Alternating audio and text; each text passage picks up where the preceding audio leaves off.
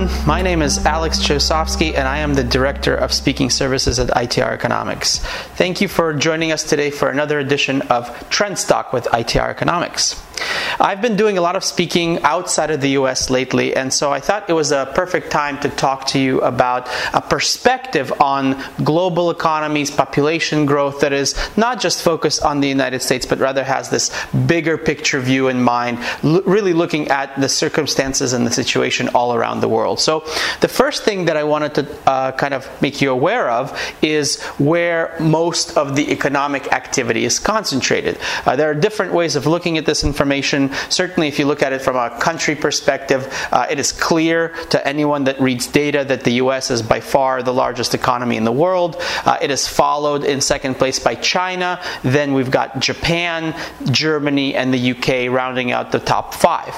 But there are other ways of looking at this information that I think are actually more interesting. So for instance, if you look at it by major geographic region, Asia and the Pacific are actually the largest in terms of overall GDP. They account for about 33% of the total pie. This is based on data from the IMF and World Bank back in 2017, which is the latest set of numbers that we have available.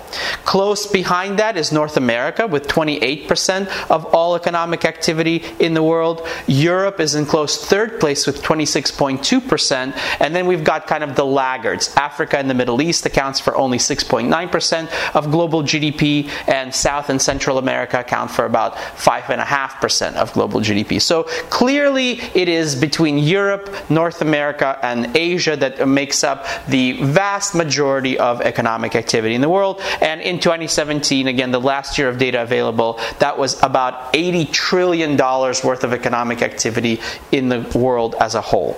But when we look at things from a population perspective, it's a very, very different picture. For instance, if we look at the largest concentration of people in the world, that is clearly in Asia and the Pacific region. And that comprises 55% of global population. Again, according to the same data sources, World Bank and IMF. Now, Asia was the largest economic activity region at 33%, but as you can see, with 55% of the population, it's actually hitting way below its belt or its weight in terms of its contribution to economic activity.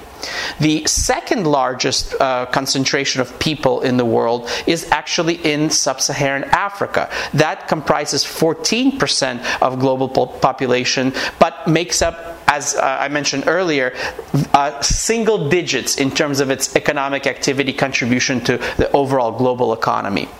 We've got 11% of people in Europe and Russia, 6% of the total global population is in North America. Latin America comprises about 8% of the total, and then 6% live in the Middle East and North Africa. So clearly, right now, when you look at economic data versus population, Europe and North America are hitting way above their weight class in terms of the contribution they're making to global GDP. So that's the situation right now, but when we look towards the future, it's really clear to me to see where economic activity is going to be booming or growing the most as we look over the next 10, 20, 30 years. For instance, the basic average growth rate of population in Europe over the last 8 years or so, between 2010 and 2017, has been just 1.5% per year.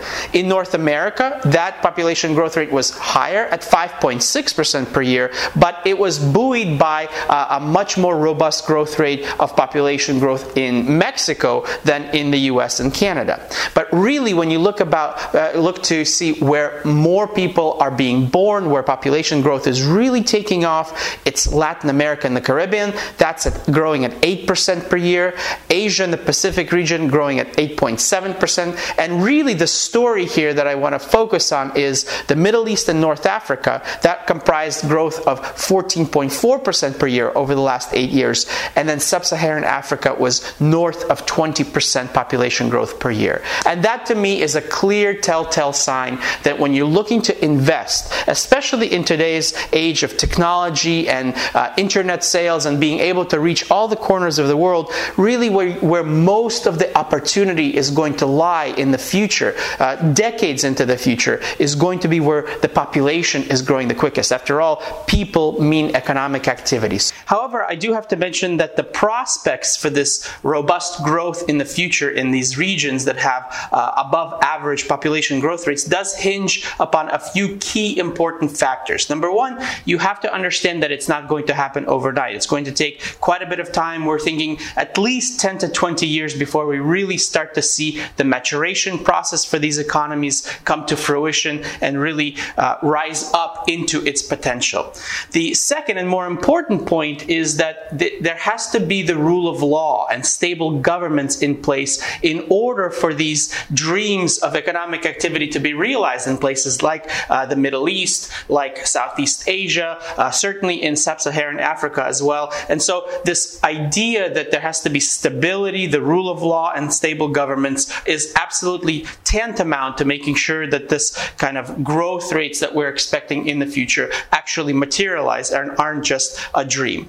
And you have to also keep in mind that despite growth in some of the areas in these regions, there's still likely going to be poverty in many other areas in these regions. So you have to be very selective and very careful about how you plan for this growth, where you invest, and the timing with which you make those investments. So I hope you found the discussion today interesting. This has been Trends Talk with ITR Economics, and I'm Alex Chosovsky. Thanks so much for listening. Have a great day.